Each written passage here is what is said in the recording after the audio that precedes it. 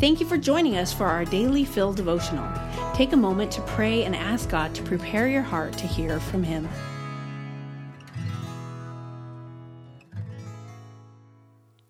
Well, hello, friends. This is Lynette. Thanks for joining us today for this devotional titled Jesus Experienced.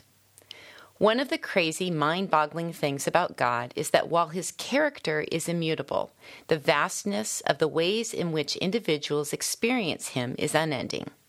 I have heard stories about people audibly hearing God's voice as they pleaded for His direction. Others have seen His face of compassion in a moment of anguish or delight. Some have even felt His physical healing touch as their bodies long to be restored. I can recall a time when I experienced the visceral presence of Jesus.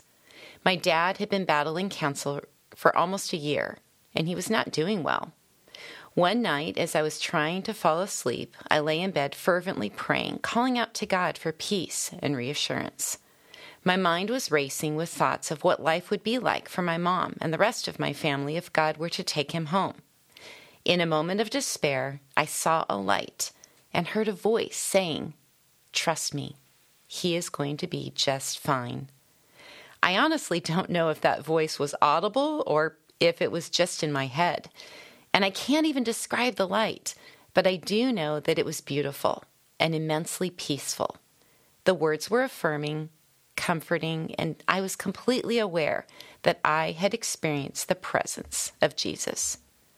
John 1:14 says, "And the Word became flesh and dwelt among us.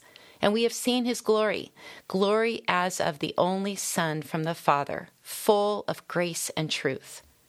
When we encounter God, we experience his presence because he wants it to be experienced.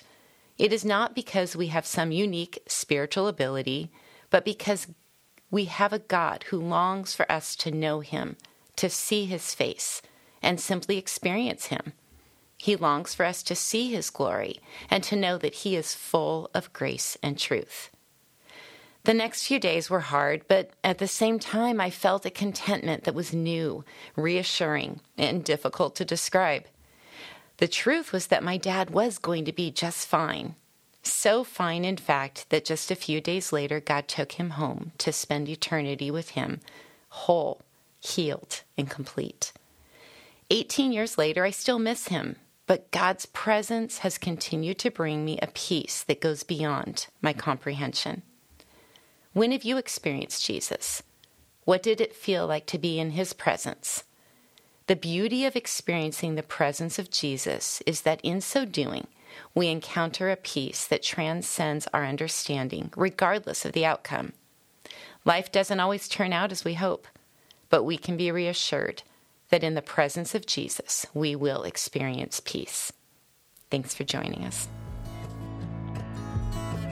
Daily Fill Devotionals is a ministry of Emmanuel Faith Community Church. If you'd like to learn more about our church, read more devotionals, listen to our sermons, or give to our ministries, please visit efcc.org.